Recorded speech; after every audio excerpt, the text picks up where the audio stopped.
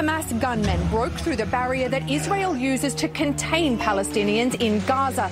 The militants, designated as terrorists by the US, fired waves of rockets into Israel and arrived by sea and even in paragliders. Civilians were slaughtered in the towns of southern Israel. Israel's responded by targeting the Gaza Strip with hundreds of airstrikes. But the question is how Israeli intelligence failed to detect the planning for such a massive attack. Hi, this is Hold Your Fire, a podcast by the International Crisis Group. I'm Richard Atwood. Today, of course, we're covering Hamas's massacre of Israelis last Saturday and Israel's subsequent bombardment and looming ground invasion of Gaza.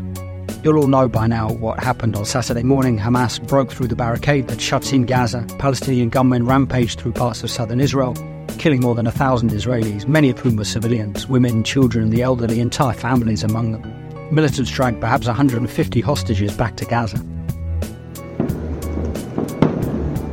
Towering plumes of smoke rose over the Gaza City skyline as the Middle East woke up to another day at war. Airstrikes pounded Jabalia, a refugee camp north of Gaza City.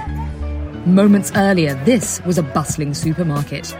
Bulldozers dug through the twisted wreckage of daily life as crowds of people searched beneath the rubble for survivors.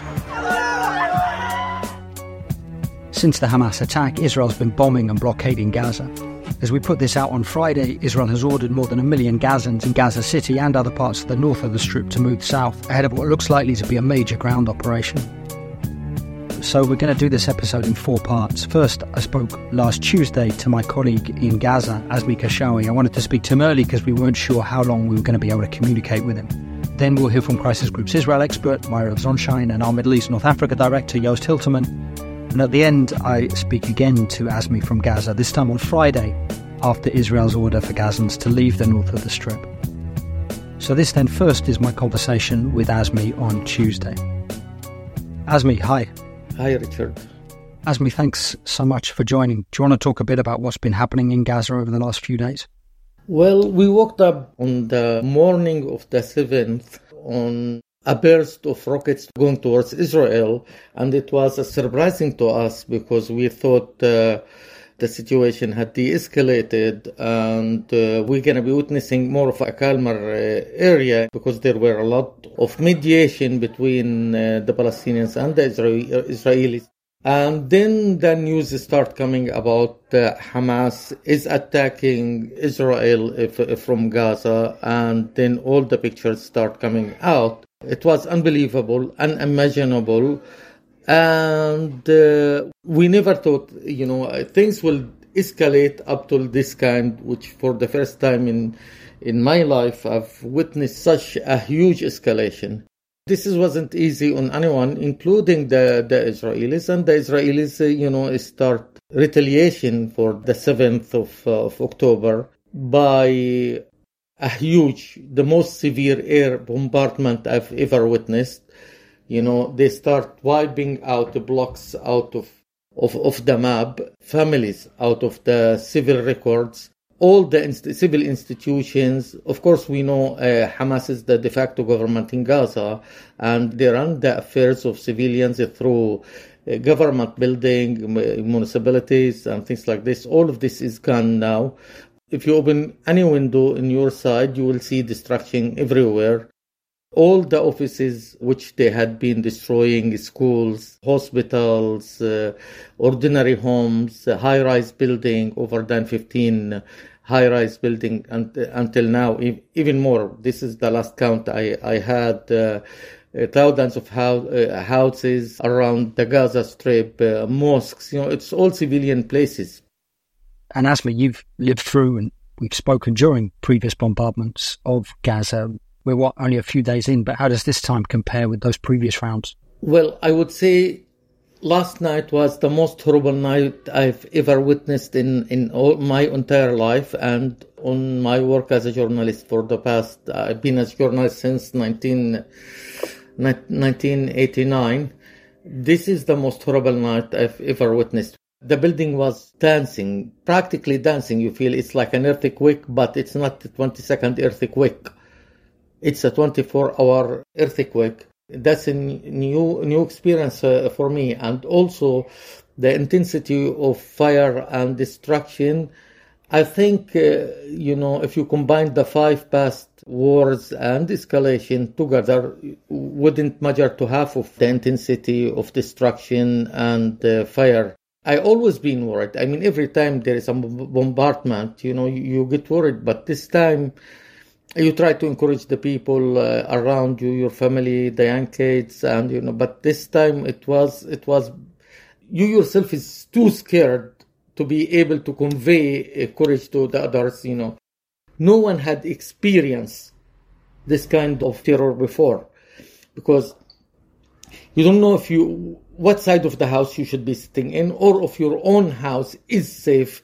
Especially the latest bombardment was like 30 to 40 meters away from my home.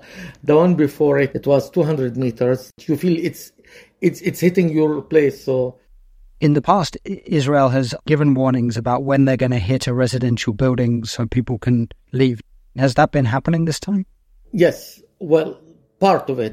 In the past, when they wanted to destroy a house, a mosque, any institution, either they called the people around it, or they sent a warning, 1 or 2 warning rockets from a drone, which it doesn't make much damage, but everybody will know that.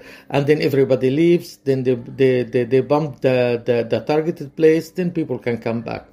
This time, they have done it only when they wanted to destroy high-rise buildings. They warned the people, and they give them enough time to evacuate. But now they're only doing it when they do a high-rise buildings, because they had targeted an bombardment in the middle of the market of Jabalia, killing over than 50 people. They targeted tens of houses without a warning, killing tens of people, from women and children, and of course the males, also without a warning. So this practice is no longer, they only apply it when they shoot a high-rise building. Yesterday was a different case, because they had warned a 1 kilometer block radius, a whole area, to evacuate, not only the targeted. And when we woke up this morning, I didn't sleep to wake up, but when I managed to get closer, they have wiped the whole area completely. So in essence, they've asked people to leave a whole area, and then that's been destroyed. Asmi, could you talk a little bit about how supplies are? I mean, Israel, as we heard up top, has blockaded Gaza, has stopped supplies going into Gaza. Gas is running out, no electricity, food and water not going in. How is that affecting you? Let me tell you about the living conditions at the moment. Electricity is already off. We don't have electricity anymore. The only reason I have electricity now is we have a building generator which runs for 3 hours every other day, but now every day. But in a couple of days, we will run out of fuel, and there is no fuel in Gaza. And also the Israelis are not allowing the local power plant, which produces 65 megawatts a day, which is comparing probably 10% of the Gaza need, is to run on any other fuel except the one supplied by Israel. They said if they start running it on the fuel supplied from Egypt, they're going to bomb it. And this will reflect on the water. If you don't have electricity, you cannot run those water well and push water into the houses. And if it reaches the houses, you cannot push it up to the up of the building to feed the people. So we're going to have a real water crisis within a few days. Food, we're running a lot of things on the supermarket. I went to buy some supplies today. Many of the things are out of shelves, because the Israelis are not allowing food in. Sewage, if there is no electricity, you cannot run the sewage plant, you cannot push it, so you will send it into the sea and treat it. Health, already the Ministry of Health, hospitals are crying out of the lack of the proper things they need to operate on people, because we have a massive need hospitals are flooded with wounded people from all these airstrikes. So they have no capability to do major surgeries. So Ministry of Health is suffering. Civil defense, the one who go and help, in distinguishing fires and things like this. They cannot go. Some of their places had been destroyed. Some of them they cannot refuel because there is no water. So they're having a massive trouble to help the people. Ambulances, over the 9 ambulances had been shot from the sky, killing the people who had been transferred into hospitals. Retaliation against Hamas and Hamas stations, probably this can be understood by everyone. But retaliation against civilians, we cannot comprehend that international community is allowing it to happen out of this scale. Is there any sense at all that people are frustrated at Hamas for bringing this Israeli retribution for the attack?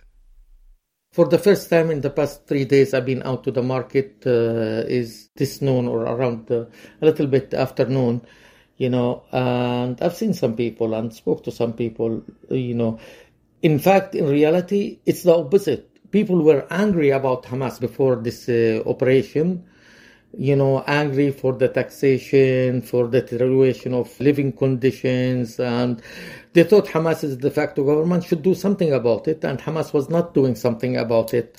So they were angry, and everybody was talking, But when Hamas had went into the Israelis and invaded the Israel, now I see those who were angry yesterday with Hamas are less angry with Hamas today, and some of them, they say, okay, we forgive you because we didn't know that you were doing all this pressure on us.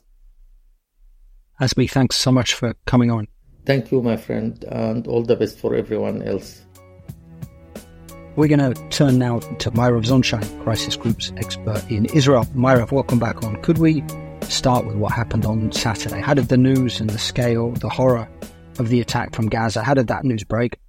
Yeah, so I was actually abroad with my family in Greece, but like many other Israelis, I woke up and saw a news alert about rocket sirens from Gaza in the south. So my first thought was, okay, we might be entering another round, like many rounds that we've seen. It didn't seem too out of the ordinary, even though Gaza has been quiet recently. But then very quickly, I started seeing on Twitter a flood of videos of what was purported to be Hamas militants on jeeps and on motorcycles, just, driving through southern border communities. These are Israeli citizens who live within a kilometer or two of Gaza. And you just see people shooting into the air. You don't see any Israelis in these videos, but you see that something very, very different is happening. And then I think maybe an hour or two into that, I suddenly saw a Palestinian Gazan journalist literally reporting live from inside an Israeli town in the south about what's happening, with completely unfettered, with no soldiers around. It's just reporting as if he's in Gaza, but inside Israel. And that was really shocking for many people. And I think for hours, the news in Israel didn't actually report, numbers. It had no idea what was going on. For hours, there were reports of Israelis stuck in their safe rooms or shelters or hiding in their homes, not knowing what's happening, hearing shooting and begging for help, with literally not a single soldier or boot on the ground. So over the past few days, more stories have been coming out, and the extent of the attack has become clearer. I mean, it was a massacre, several massacres. Palestinian militants, I'm sure most of our listeners now know the stories. 260 people gunned down at an outdoor music festival or party. In other places, going door to door in towns, in kibbutzim, killing entire families, women, children, elderly people, murdering people trying to escape in cars. More than 1,000 people killed. It must have seemed almost unimaginable in Israel. It's the worst attack Israel has ever experienced. It's also more fatalities in a single day than in the entire Second Intifada, which I think reached close to 1,000 Israelis. But we're talking about over, I think, 1,200 in literally a number of hours. So a combination of just endless automatic fire and RPGs and suicide drones attacking IDF bases and just killing as many people as possible in as short as amount as possible. And this is something that we're still kind of discovering the scope of it. Only yesterday did one community have their number of corpses counted. And I think the IDF has already said that this wasn't just another attack, or even the biggest terror attack, but that this was maybe even a possible attempt to reoccupy or occupy parts of southern Israel. I don't know if that's true. I don't know if that's something that was at all a Hamas goal or even something they were capable of. But the amount of combatants and Palestinians who came in through the border fence or through the air or through the sea is, I think, in the thousands. There's been at least 1,000 dead Palestinians that were killed by forces on the ground. And I'm sure many more that were able to cross back and take captives with them. So at first, the estimate was between 800 and 1,000 had penetrated, but it seems like it's now many, many more than that were able to get in. And obviously a huge intelligence failure by the Israeli security establishment, and a lot of different stories going around about how Hamas were able to do this, but how are people explaining that in Israel? Well, I mean, this is something that will have to be investigated for months and years to come, I believe. This is something that Israelis will demand answers for, similar to the Yom Kippur War in 1973 that so many Israelis are comparing this to. But one thing is clear, that there are specific Gaza divisions in the IDF that are stationed in Gaza that were actually moved and stationed, at least one large division that was stationed in the West Bank. And in general, over the last few months and the last year, we've seen the deadliest year for Palestinians as well as Israelis in the West Bank. And much of Israel's focus has been on the West Bank as far as the armed groups and increasing terror attacks, and also protecting settlers and the increasing amounts of settler violence that we've seen, which is largely protected by Israeli soldiers. So, and also the government. There's, government ministers who have been provoking all kinds of acts of Israelis going into the West Bank, which requires soldiers to be on the ground. So that's one major element of this, is that there just weren't soldiers in those communities. The other is that Israel clearly was duped by Hamas into thinking that Hamas was not interested in an escalation at this point, that it was happy to have 15,000 of its people coming into work every day, and that these economic incentives were enough for Hamas to be quiet for now, and that it was more interested in inciting the West Bank and maybe Jerusalem, but that... And Myra, these were sort of economic incentives, allowing some Gazans to come into Israel to work, allowing other countries to send money, funds to the Hamas government to try and improve sort of the Gazan economy in exchange for quiet. Yes, this has been the status quo since pretty much May 2021 for the most part. Since then, Hamas has not taken responsibility for attacks into Israel, as far as I know. But what we're seeing in the reports is that it was apparently a very calculated strategy of giving Israel that impression and keeping this operation to a minimum number of people, and planning literally drills in which it made mock settlements inside Israeli community towns inside Gaza and practicing different ways of penetrating those communities. So this is a very extensive operation that Israel simply did not see coming. In the political crisis, these mass protests over Netanyahu's proposed judicial reforms, hundreds of thousands of Israelis in the streets each week protesting against Netanyahu's government. Some people in the security forces also upset. Did that contribute to the intelligence failure? Yeah, I mean, you've had former security officials and current security apparatus saying for months to Netanyahu that the national unity and the national security of Israel is being deteriorated as a result of the judicial overhaul and the mass protests. So this was something that many people had been warning about, that this made Israel much more vulnerable. And has there been a lot of anger at the government, in addition, of course, to the fury at Hamas, or has it been, at least for now, more of a unifying moment for Israelis? You're seeing people who are currently in hospital, either hospitalized or accompanying relatives who are hospitalized, being interviewed on live TV. You're seeing funerals in which people are speaking about their loved ones, and they are specifically taking those moments to criticize the government. So there's very palpable anger. And more than even the anger or the calculated criticism is a feeling that they were just left completely exposed and vulnerable, that there was nobody to care for them, even after the attacks happened, that there was nobody there to tell them about what's happening, where their families might have been taken, and what they're going to do to bring them back. Even until now, Netanyahu has not said anything about making it a priority to bring back the captives. So people feel as if this government doesn't even have their interests in mind. These are the people in the south who were the victims of the attacks. Yes, and they have loved ones, kids and elderly people that are currently being held in Gaza, and they're not being told whether or not the government is even going to do anything to bring them back. And it looks now as though the Israeli security forces, the Israeli army, gearing up for a ground operation in Gaza of a completely different scale to those of the past.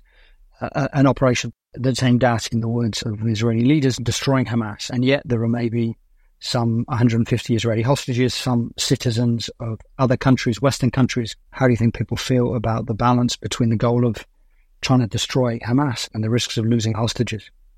I think the families feel that the government is not making it a priority. I don't think that's a major factor in the army's decision-making process right now. I also think that at the current stage, Israel is, preparing for something quite large and maybe long-term. It's unclear if and when it will enter through ground. I think first it will exhaust its ability to strike from the air. Israel knows there will be a high price for its own soldiers if it goes in on the ground into Hamas territory. So I think first it's going to do everything it can before that to kind of clear the area the way it sees it and try to prepare the ground for a larger operation, which it has said the goal of which is to completely debilitate Hamas. So Netanyahu and the Israeli far right have had a sort of odd relationship in the past with Hamas, right? I mean, on the one hand, they're sworn enemies, but on the other, Hamas, I think even Netanyahu has said this, is quite convenient for the Israeli right. It's a pretext for saying that the Palestinians are divided, they're radical, they're not a partner for peace, and a reason for not engaging Palestinian leaders in serious talks. How much does that play into public consciousness and to the debate in Israel? Yeah, I mean, there's been, a lot of criticism of Netanyahu and the far right for which they've said openly over the years that they need to keep Hamas. They want to kind of mow the grass every few years, but keep Hamas around because Hamas is the perfect alibi for why not to enter into a political negotiation towards a two-state solution. So that's something that's also kind of becoming more and more apparent to many Israelis. And in that sense, there's also more and more public pressure to get rid of Hamas as a result. And Myra, how do you assess the risks if things, as looks likely to happen, escalate in Gaza, of violence flaring up in the West Bank or Jerusalem, or even Palestinian citizens of Israel taking to the streets in Israel itself, suffering reprisal attacks? I mean, is that a fear that Israelis have? I mean, I think part of the fears for Israelis, which are ignited by the far right in the government, is that there will be an explosion of inter-Israeli violence between Palestinians and Israelis, that Palestinian citizens will join Hamas and others in trying to inflict damage and to kill Jewish Israelis. That's not something that I think is going to happen. And also leaders of the Palestinian community in Israel, Ayman Odeh and Mansour Abbas, have called out Hamas's violence and called for all citizens to abide by, basic humanity. But I think in the Israeli public consciousness, there's major fears of that happening. The West Bank and Jerusalem could easily explode further, especially when all of the attention, both as far as the Israeli forces and the media, are on Gaza, and to an extent also in the north, where you're seeing increasing fire exchanges that could explode. So the West Bank and Jerusalem could easily escalate further, and it would be a multi-front issue for Israel, and for Palestinians in the West Bank, they're completely exposed. Myra, tell me if this is wrong, but in some ways, Israelis, not just Netanyahu and political elites, but Israeli society more broadly had somehow sort of got used to the idea or grown to think that they didn't have to worry about the Palestinian question, that people could live normal lives even while the occupation continued. It's been a while since the Second Intifada, or the days of regular attacks in Israel by Palestinian militants. In that sense, this must have been all the more shocking and traumatic. Yeah, that's absolutely right. There's complacency that has resulted from years of Israeli leadership being quite successful at completely sidelining the Palestinian issue and enabling Israelis to lead very normal lives. I mean, you have this music festival literally 2 kilometers from, one of the most besieged places in the world. The fact that can happen is in itself kind of the image of the cognitive dissonance that we have here. And Netanyahu's mantra and legacy, especially since the Abraham Accords and what led to it, is that we can make peace and normalize with Arab countries and without engaging with the Palestinians. That is something that Israeli leaders, not just Netanyahu, also Bennett and Yair Lapid before him, they have said very openly this is not the major issue facing Israel. They talked about Iran. They talked about other security issues. They thought that they could leave this to the margins. But that's, clearly not the case. And Israel, despite its support from a superpower, despite having high-tech and sophisticated technology and weaponry, was not able to not only to anticipate this, but to respond in a fashion that was able to prevent such a huge loss of life. So I think the lesson here is that no amount of might and power can really solve a crisis that is essentially a political crisis with an adversary that is able to develop and invest time in asymmetrical warfare and in various ways of circumventing, what is the biggest power in the region. Myra, thanks so much for coming on. Thank you. So now we're going to talk to Joost Hilseman, Crisis Group's Middle East North Africa Director. Joost, welcome back onto the podcast. Thank you. So Joost, I talked to Asmi a little bit about this when we spoke, but how do you explain the timing of the attack and Hamas's motives? I mean, why do you think Hamas perpetrated the attack now? So, Richard, I think Hamas has been calculating this for quite some time, that's clear. And realizing that, it's fought 5 or 6 rounds of war with Israel, depending on how you see it, since 2006, 2007, when after they won the elections in Palestine, they gained control of Gaza and have been isolated ever since. Israel imposed a complete siege, embargo, blockade, whatever you want to call it, that has led to tremendous suffering. None of these rounds of conflict produced any positive change for the people in Gaza. And in fact, it led to destruction each time. Whenever a new round broke out, the old damage hadn't even been repaired. So overall, the situation has been desperate. And I think in their heads, the leadership of Hamas, or at least the hardliners who are currently in control, must have calculated that they needed to do something dramatically different. That just to fight another war when they were ready and when Israel was ready, so maybe 2 or 3 or 4 years after the last round, we come back to the same spot as before. Israel calls it mowing the lawn. And Hamas didn't want to play that game anymore. They wanted to break out of the mold, and they did. Of course, you can ask them what it would lead to, but that's a different question. But I think it's very much this notion that they wanted to completely radically transform the situation in Gaza. Also knowing that this would lead to terrible destruction at the hands of the Israeli forces. So let's say that Hamas wanted to shake up the status quo, but they must have known that after an attack of this scale, an attack like this, assuming that they knew themselves that it would turn out to be of this scale and this horror, they must have known that Israel would do everything possible to destroy the group, to eradicate Hamas. And Israeli leaders have said that that's exactly what they want to do. I mean, Hamas must have known that would be coming. How do they think that they, let alone Palestinians, would stand to benefit? So you have to keep in mind that Hamas is not only in Gaza.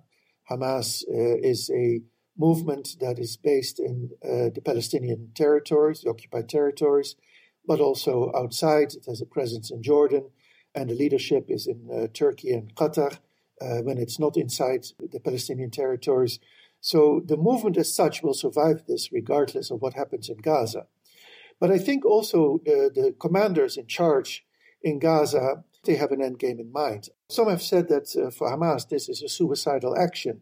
Well, there's no doubt that a number of Hamas fighters and commanders, if they haven't already died, will die in what is going to take place, what is taking place now in the Israeli assault on Gaza, especially if there's going to be a ground invasion.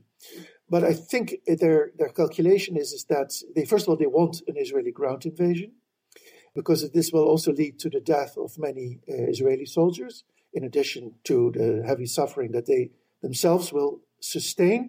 But it would also bring out to the world the extent of the devastation in Gaza, where 2 million people live in a very small territory. And I think that extent of the suffering, or let me say that Hamas in its calculations is counting on this becoming visible to the outside world, and that will then lead to somehow a decision by international actors to say, okay, the situation in Gaza, in fact, after 17 years, was not sustainable. So what are we going to do? And it's really too early to predict how this is going to play out, because it depends on how Israel sees its endgame in Gaza as well. It seems like they're at least the mood around the world now suggests like Hamas is miscalculating, that it seems unlikely that this is going to, even over the long term, improve the plight of Gazans. That is very likely. But then I think Hamas wants to place the burden of caring for the Gazan population on others. Either Israel needs to resume a direct occupation, which would in a way play into Hamas's hands because it exposes the occupier for what it is, or preferably in the hands of the international community in some form, but not in Hamas's hands, because Hamas, as you know, has come under increasing criticism for not governing effectively, not providing the kinds of services that people in Gaza expect. And of course, they blame the Israeli siege, but they also are blaming increasingly Hamas, and there have been street demonstrations. There's a lot of talk in Washington at the moment about Iran, not only in supporting Hamas, but also in actually ordering the attack. Do you think that's likely? So first of all, I would say that what Hamas did was entirely internally generated in terms of motivation. Did it receive outside support, military support from Iran? It has been getting military support from Iran for a long time. So yes, there is no doubt about it. Funds maybe as well. But that's not the same as motivation. So that's one. Two, when it comes to direct Iranian support for this operation, both the United States and Israel have said publicly that they haven't seen a smoking gun. They don't dispel the possibility of it. They also say that they haven't seen it. Because if we look at this alliance of Iran with non-state actors in the region, especially in this case Hamas and Hezbollah, then you can see that, okay, maybe they are planning something big to bring Israel to its knees, let's say, from their perspective. Then you give Hamas the green light. Hamas attacks. It creates quite a bit of damage in Israel, and it exposes Israel's vulnerabilities. But then you don't seize on that opportunity to go to attack in the north as well. This would have been the perfect moment. But there is no sign. In fact, Hezbollah is going out of its way not to cross any Israeli red lines. So yes, Iran benefits. Iran is probably cheering on what Hamas is doing. It may well be that any normalization effort by Saudi Arabia or by the United States when it comes to Israel and Saudi Arabia is going to be delayed, maybe indefinitely. Iran benefits, but any sort of direct instruction seems very unlikely to me. And do you think if Israeli ground troops go into Gaza, you think Hezbollah is going to be able to stand by and not get involved, not open another front? You know, much is going to play out also between the United States and Israel in the coming period. The United States doesn't want, as far as I understand, the Biden administration, an open confrontation with Iran. If Israel and Iran come to blows, the United States is in it as well. So it has every interest in keeping things limited at the northern border. It doesn't want Hezbollah to cross the Israeli red line. This is why they have a large military boat in the Mediterranean. It's a clear signal to Hezbollah and to Iran. So I don't expect things to escalate there. And it also depends on what the American administration in private, and I think that's already happening, to Israel in terms of its obligations in protecting civilians in Gaza. Now, anybody looking at the situation in Gaza today can see that the bombardments are indiscriminate. Many, many people have died. We just don't have good numbers yet. The full scale of what is happening is yet unclear. But I think the Biden administration, sooner or later, is going to urge Israel to exercise greater restraint. Now, if that does not happen, and in fact there is going to be mass casualties in Gaza, it will become increasingly difficult for Palestinians in the West Bank and East Jerusalem and inside Israel, but also for Hezbollah in Lebanon and Palestinian groups in Lebanon not to respond. And then you could have a dangerous escalation. And so we've spoken about Hamas's calculations, but as you say, Israel, it doesn't have a lot of good options for Gaza. I mean, you get rid of Hamas, who governs. There's not a good alternative necessarily for Israel. Plus, of course, there's the hostages. So Israel's options in Gaza in terms of removing Hamas and replacing it with something else just don't seem very good. No, so I agree with that. And I think that has been part of the Hamas's calculation. So in that sense, whether we like it or not, I think Hamas has already certainly won a psychological victory by catching Israel by surprise, and then a political one by placing Israel in a position where it doesn't really have a good solution, at a tremendous cost to Gaza, of course. There's no question about that. Joost, thanks so much for coming on. Thank you so much.